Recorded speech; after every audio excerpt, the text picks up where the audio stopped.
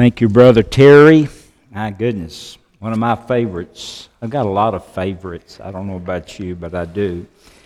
I've asked Terry to sing a bunch of those favorites when the Lord calls me home, so it's going to be a long funeral, I think. So I've asked some others to sing too. Anyway, thank you, choir. Thank you, praise team, Brother Terry. Thank all of you for taking part in worship. If you brought your Bibles, turn to Luke chapter 22. We want to look at Luke chapter 22, and then we'll look at some passages there. Several passages I'm going to share, but Luke chapter 22, we'll look at verse 31 through 34 and skip over to verse 54 through 60. And this morning I want to share with you a sermon that I've entitled, The Sin of Backsliding. The sin of backsliding. If you would, and if you're able, please stand in reverence, and as we read the infallible, the inspired, the inerrant Word of God, and we'll pick up with Luke chapter 22, verse 31, down to 34, and then flip over to 54. Luke chapter 22, verse 31, God's Word says, "And the Lord said, Simon, Simon, indeed, Satan has asked for you, that he may sift you as wheat. But I have prayed for you," Jesus told Simon, "I've prayed for you that your faith should not fail. And when you have returned to me, strengthen your brethren." But he said to him, "Lord, I'm ready to go with you, both to prison and to death." And Jesus said to him, "I tell you, Peter, the rooster shall not crow this day before you will deny 3 times that you know me." And then if you would, look at verse 54. Verse 54 through 60. Having arrested Jesus, they led him and brought him into the high priest's house, but Peter followed at a distance. And now when they had kindled a fire in the midst of the courtyard and sat down together, Peter sat down among them. And a certain servant girl, seeing him as he sat by the fire, looked intently at him and said, "This man was also with him." But he denied him, saying, "Woman, I do not know him." And after a little while another saw him and said, "You also are of them." But Peter said, "Man, I'm not." Verse 59, then after about an hour had passed, another confidently affirmed, saying, "Surely this fellow also was with him, for he is a Galilean." But Peter said, "Man, I do not know what you're saying." Heavenly Father, thank you for an opportunity to come into your presence and worship you today, and now to open your word. Help me, I pray, as I share your word. Allow your Holy Spirit to be our teacher, our guide. Thank you for your Spirit, how he convicts us of sin and of righteousness and of judgment. Give me the words to say, the right spirit to say them in.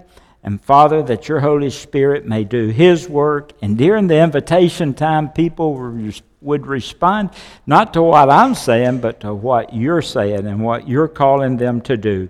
I pray that we'll be obedient. And we make this prayer in Jesus' name. Amen. Thank you. You may be seated. I want to share with you about a common sin found in the church.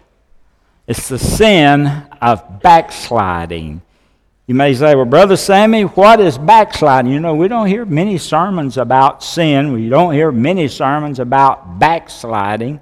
You say, "Well, Brother Sammy, what is backsliding?"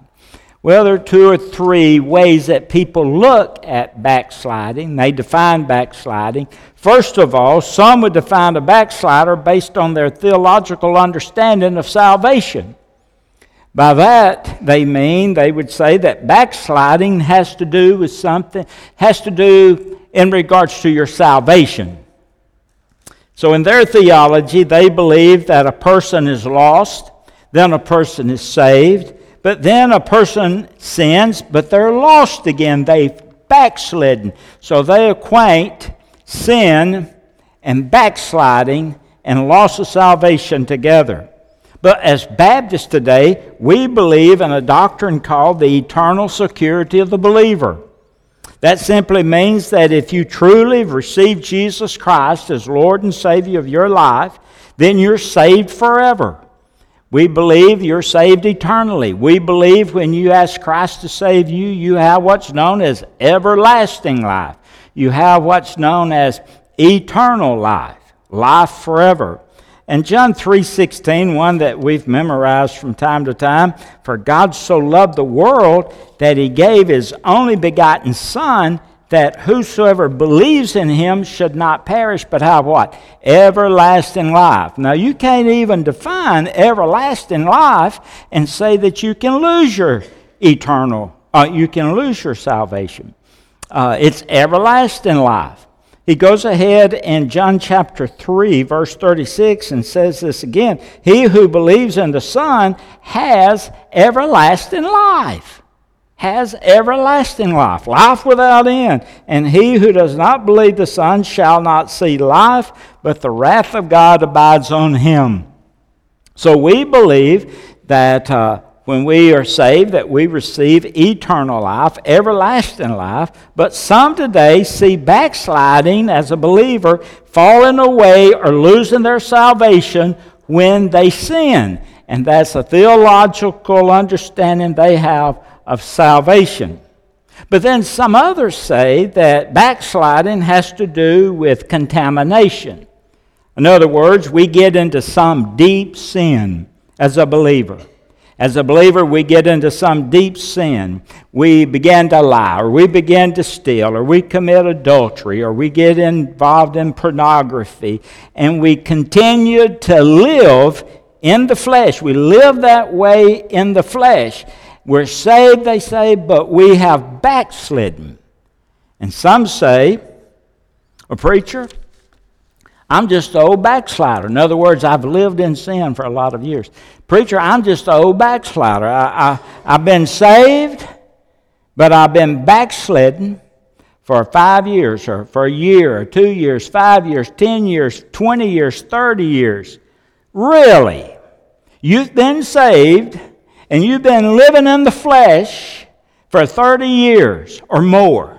Do you honestly think that God would have allowed a child of his to live in sin that long without drawing him or her back to him through chastisement by now?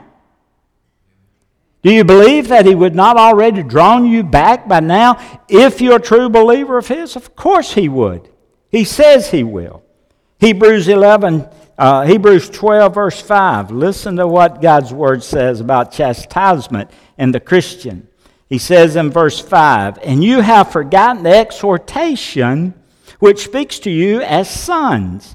My son, do not despise the chastening of the Lord. Don't despise the discipline of the Lord, nor be discouraged when you're rebuked by him. For whom the Lord loves, he disciplines. He chastens and scourges how many? Every son, every person that he receives, whom he receives. If you endure, verse 7, if you endure chastening or discipline, God deals with you as sons or as a child of his.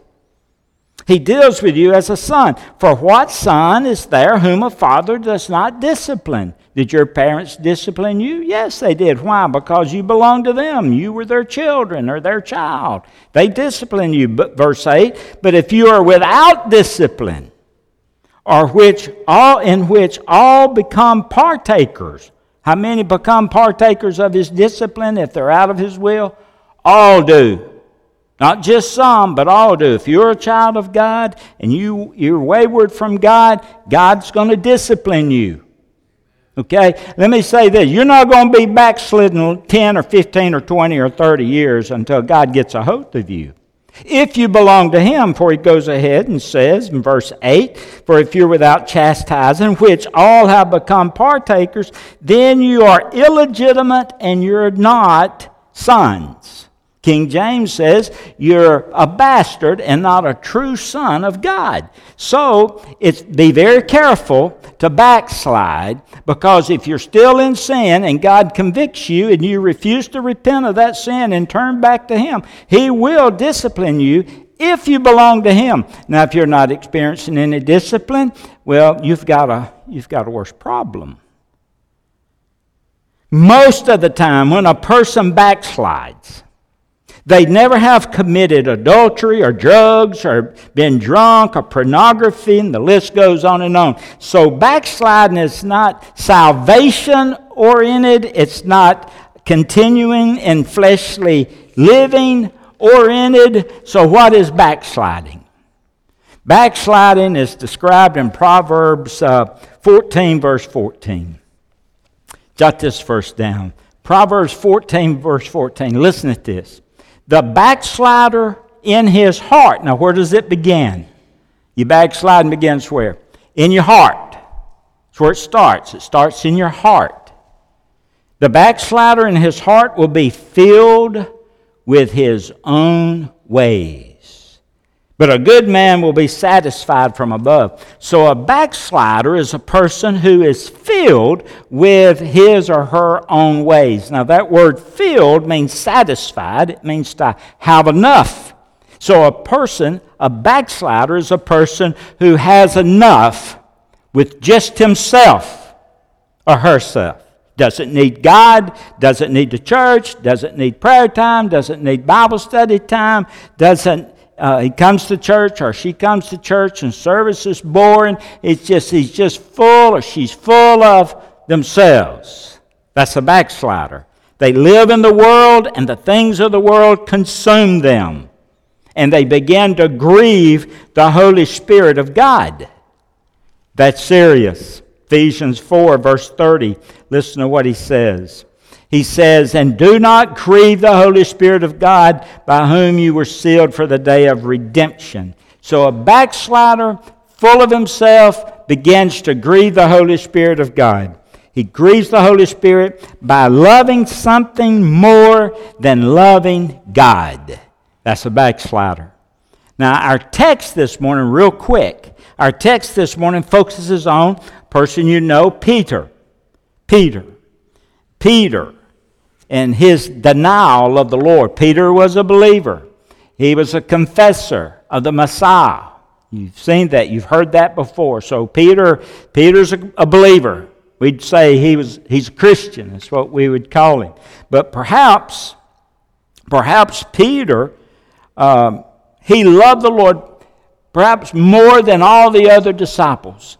He loved the Lord. Many of us, however, can identify with Peter because he had his ups and downs in his walk with the Lord. You ever had your ups and downs with your walk with the Lord? I have. Maybe up one minute, maybe down the next minute. Maybe really committed one minute or not so the next moment. So one day Jesus asked Peter a question, and he said this. He says, "Who do you say that I am?" Peter, who do you say that I am? And Peter said boldly, he said, "You are the Christ, the Son of the living God." And Jesus began to share with his disciples after that confession of Peter. He began to share with his disciples that he was going to suffer and he was going to be killed and he was going to be buried. But on the third day, he was going to be raised again. And guess who spoke up? Peter did. What did Peter say? Peter said, "No, Lord, that's never going to happen to you." And Jesus rebuked him. You remember the story. Jesus rebuked him. And Jesus said what to him? He said, "Get thee behind me, Satan." Now, he wasn't calling Peter Satan. That wasn't what he was doing. He's really saying, "Get thee behind me, Satan." Peter, you are being used by Satan. You're being used by Satan. When you say, "No, that's never going to happen, we're not going to let that happen," you're being used by Satan to thwart the will of God for my life. Now listen, whatever you do, when you act on something, make sure you're not being used by the devil. The devil can use a believer. And He will if you're not careful. He was saying to Peter, "Get thee behind me, Satan. You're being used of Satan. You're thwarting the will of God. You don't have the things of God primary on your mind. You have the things of men on your mind, Peter." You know, when Peter was in a boat and he got out of a boat when he saw Jesus walking on the water, and Peter says, "Lord, if that's really you, tell me to come." And the Lord said, "It's me. Come on, Peter." Peter got out, started walking on the water, and all of a sudden he noticed the wind, felt the breeze, felt the wind really blowing hard, noticed the waves, noticed the tumultuous sea. He noticed all of those things around him, took his eyes off Jesus, and he began to sink. And he cried out for help, and the Lord lifted him up, and He said, "You of little faith, why do you doubt?" Now, just perhaps this morning I'm speaking to someone here or someone viewing by another means who feels there is a great distance between where you are now and where you want to be in your relationship with Jesus Christ as a believer. At one time you were here, but now you're here. And you're really struggling down here, and you want to get back up to here. That is backsliding. And that's not a fun place to be in, because I've been there. Have you ever felt like Peter? I felt like Peter. I mean, had powerful times with the Lord, and then at times not so powerful times. Sometimes where you just kind of feel lousy because you've disappointed the Lord, the one that you love so much. You feel lousy about it. At one time you kind of had fire in your step, in your walk with the Lord, but now you kind of grown cold in your relationship with the Lord. And the saddest person on earth today is not the unbeliever. The saddest person is the believer who no longer has the Lord first place in their life. You see, that unbeliever doesn't know what real joy is. That unbeliever does not understand the presence of God. That unbeliever doesn't understand the encouragement of Scripture. That unbeliever doesn't understand the strength of the Spirit. That unbeliever doesn't understand how God answers prayer in a person's life. Never has experienced that in their life, but a believer has. Only the believer closest to Him knows this. What a tragedy when a believer cools off in worship and cools off in service to Jesus Christ. What a tragedy. So if you find yourself this morning in a backslidden condition, be serious about getting your spiritual life straightened out with the Lord today. Don't put it off anymore. So first of all, if you're taking notes, real quick again. First, there's the desire of Satan. All right, the desire of Satan. Look at our text back at Luke chapter 22. Luke 22, look at our text, verse 30. Satan has a desire. Let me turn the page. Luke chapter 22, verse 30. No, I gave you the wrong one. I'll read it off the screen. He said, "Simon, Simon," notice what he's doing. "Indeed, Satan has asked for you that he may" what? "Sift you as wheat." Luke 22, verse 31. I said 30. I think it's 31. Luke 22, verse 31. Satan wants to do what? Satan wants to sift you. "Simon, Simon, indeed, Satan has asked for you that he may sift you as wheat."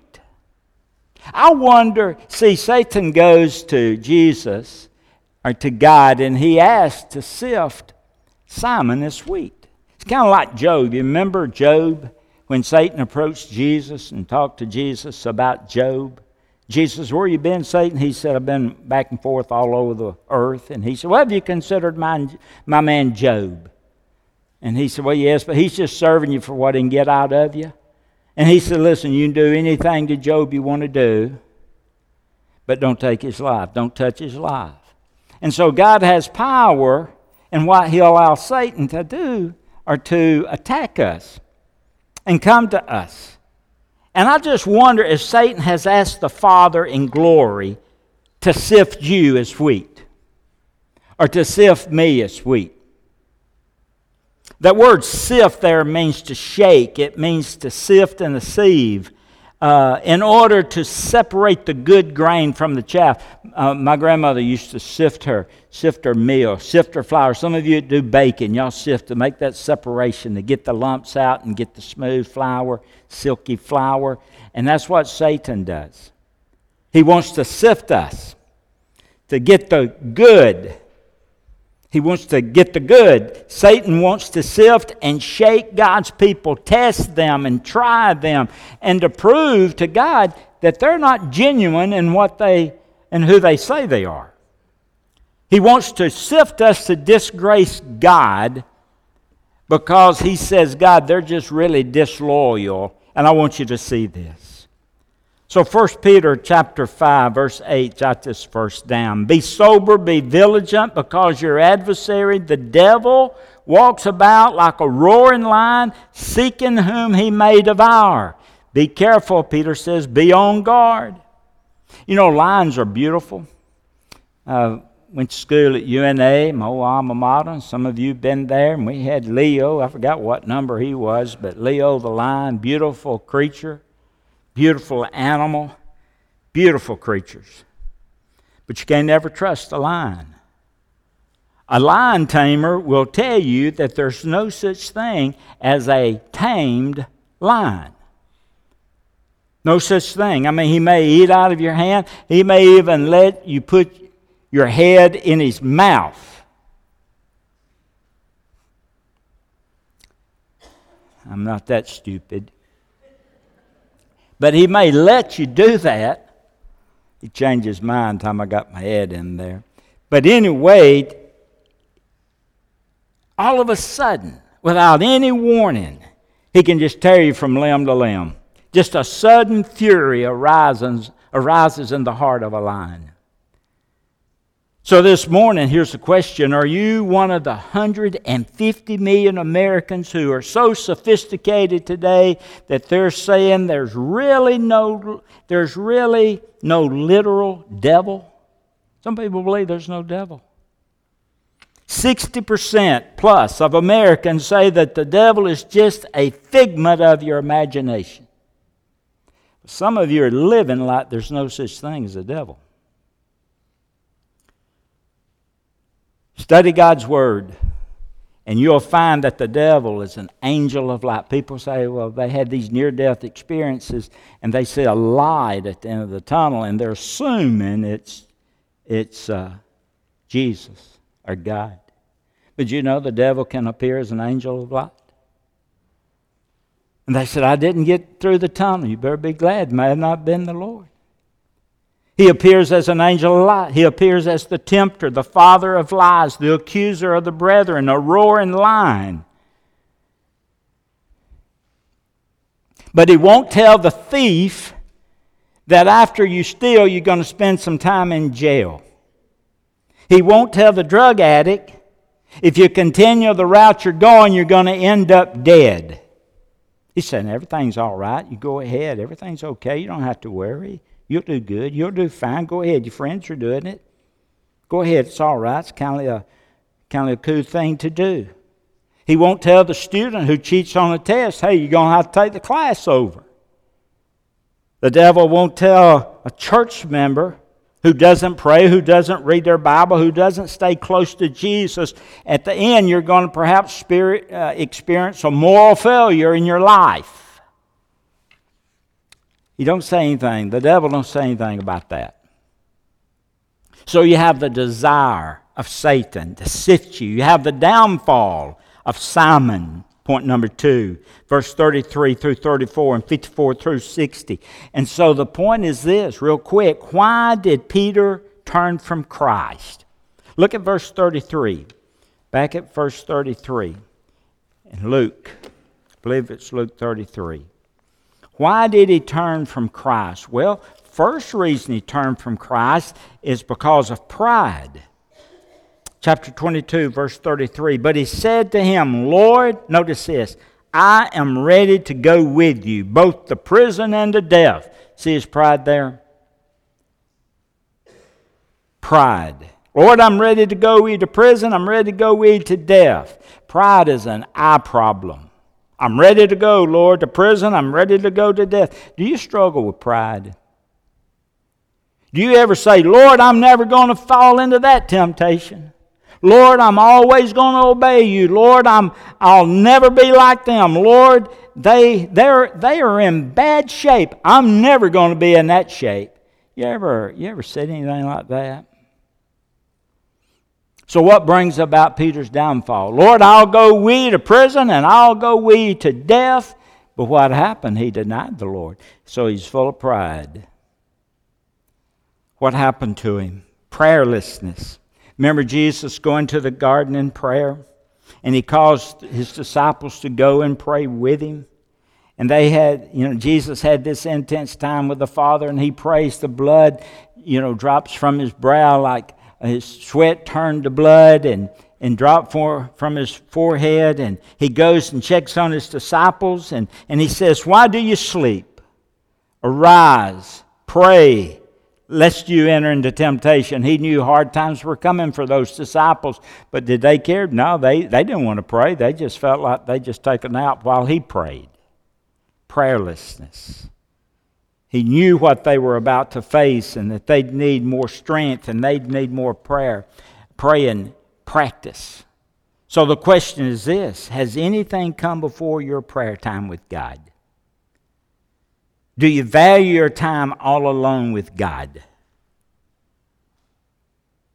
Telling your burdens to God, sorrows to God, confessing your sins and your failures to God, getting to know His heart, relying on Him for your strength. And so the sin of prayerlessness will lead you into backsliding. Pride, prayerlessness, one more, peer pressure. Look at Luke 22, verse 55. Luke 22, verse 55. And students, notice this, and adults too. We have peers also and friends. Now when they had kindled a fire in the midst of the courtyard, these were not disciples building the fire in the courtyard. These were the enemies of Christ. Peter sat down among them. So you have all these people that were opposed to Christ, and all of a sudden they build this fire, and Peter comes up and he sits with the enemies of Christ. So Peter got with the wrong crowd. Kind of put it where we can understand it. He got with the enemy crowd. Now let me give you something you need to make a mental note of. If you get in the wrong crowd, eventually they're going to bring you down. Just mark it down. If you get in the wrong crowd, eventually they're going to bring you down. Have you ever seen any of your friends perhaps that had a downfall who was hanging with the wrong crowd? Wrong students? Wrong friends? Adults, our friends? I was talking to a person the other day, 80 years old, and had some issues with some addiction. And I said, listen, when you get out, you're going to have to change friends. You're going to have to get rid of some old friends. You've got to find another crowd, so to speak. The point is, it's important. It's important who you hang with. And it's important to stay in church, stay close to Jesus, stay close to friends who will love you and who will encourage you and be there for you. We think it's more important at times to have the praise of men over the praise of God, but it's not that important to have the praise of men. But if you put Jesus first in your life, I promise you at the end, when it's all over with, you'll have true victory in your life. So don't allow the devil to use your peers to bring you down spiritually, mentally, or emotionally. And remember, Brother Sammy told you that on this day. What brings the downfall? Pride, prayerlessness, peer pressure. Number one, the desire of Satan, the downfall of Simon, and I'm going to close with this, the determination of the Savior. Verse 32, Luke chapter 22. Notice what he says. The determination of the Savior. Jesus said, "But I've prayed for you," speaking to Peter. "I've prayed for you that your faith should not fail. And when you have returned to me, strengthen your brothers." Aren't you thankful that Jesus looks beyond our fault and He meets our needs? The determination of the Savior is not to focus on your failure. The determination of the Savior is not to focus on your failure. His determination is to pray for you. He's not your enemy. He's the best friend you'll ever have. He desires to restore us and to renew us to the purpose that He has for our lives. So maybe this morning you feel that your temptation's really too hard to handle, just like Peter's. But Jesus is saying, "Hey, I'm praying for you." Some of you this morning are kind of crying on the inside, maybe on the outside, but you won't come back to God. And He said, "I'm praying that you will." You say, "Well, Brother Sammy, I feel too embarrassed. I feel ashamed of a decision that I've made months past or years past." Just remember this, Jesus is praying for you. He'll come back, you'd come back to Him. He knew exactly what Peter was going to do, and He knows exactly what you're going to do or what you've already done. But He's praying for you. And so the good news is God loves you no matter what you've done. And if you've taken the wrong turn, He's willing to give you a new direction in your life. And if you failed in your service to Him, remember Peter. Our Lord's determined to make you useful again if you'll just come back to Him. Humble yourself. Cast your care on Him, and the Lord will restore you. Just come back to Jesus. Jesus wanted Peter to know three things real quick. It's not on your outline. First, Jesus is your intercessor. He's praying for you. He was aware that Peter would stumble and fall, and He began to pray for Peter. He prayed for Peter that he wouldn't remain down, that he would get up. He prayed that Peter wouldn't remain in sin, that he would come back to Him. And so Jesus is your intercessor. He wanted Peter to know that. He wants you to know that, and every believer, to return back to God. He wants you to return back to Him. Turn around, repent, come back to Him. And third, we're to strengthen our brothers, He said, once we've returned to God. Teach others to find the mercy of God that we found in God. He wants us just to come back to Him. Let's pray. Heavenly Father, thank You for an opportunity we've had to think about this thing called backsliding, the sin of backsliding. Father, we pray now as we've examined our own heart and life. You've convicted us by Your Holy Spirit ways that we have backslidden in our lives. And so, Father, we pray now that we would come back to You. We pray we would take this time, this morning, this day, this year, to return to You. I pray for every person here. I pray for every person viewing, Lord, that they would just pause in a time of prayer with You and just call out to You and pray to You. If you can hear me today, here in this place or by YouTube or Facebook, any way you're listening to this broadcast, pray this prayer if you would. Just pray. Let this be your prayer. Just say, "God, I miss You. And I miss Your people. I miss You and Your people in my life.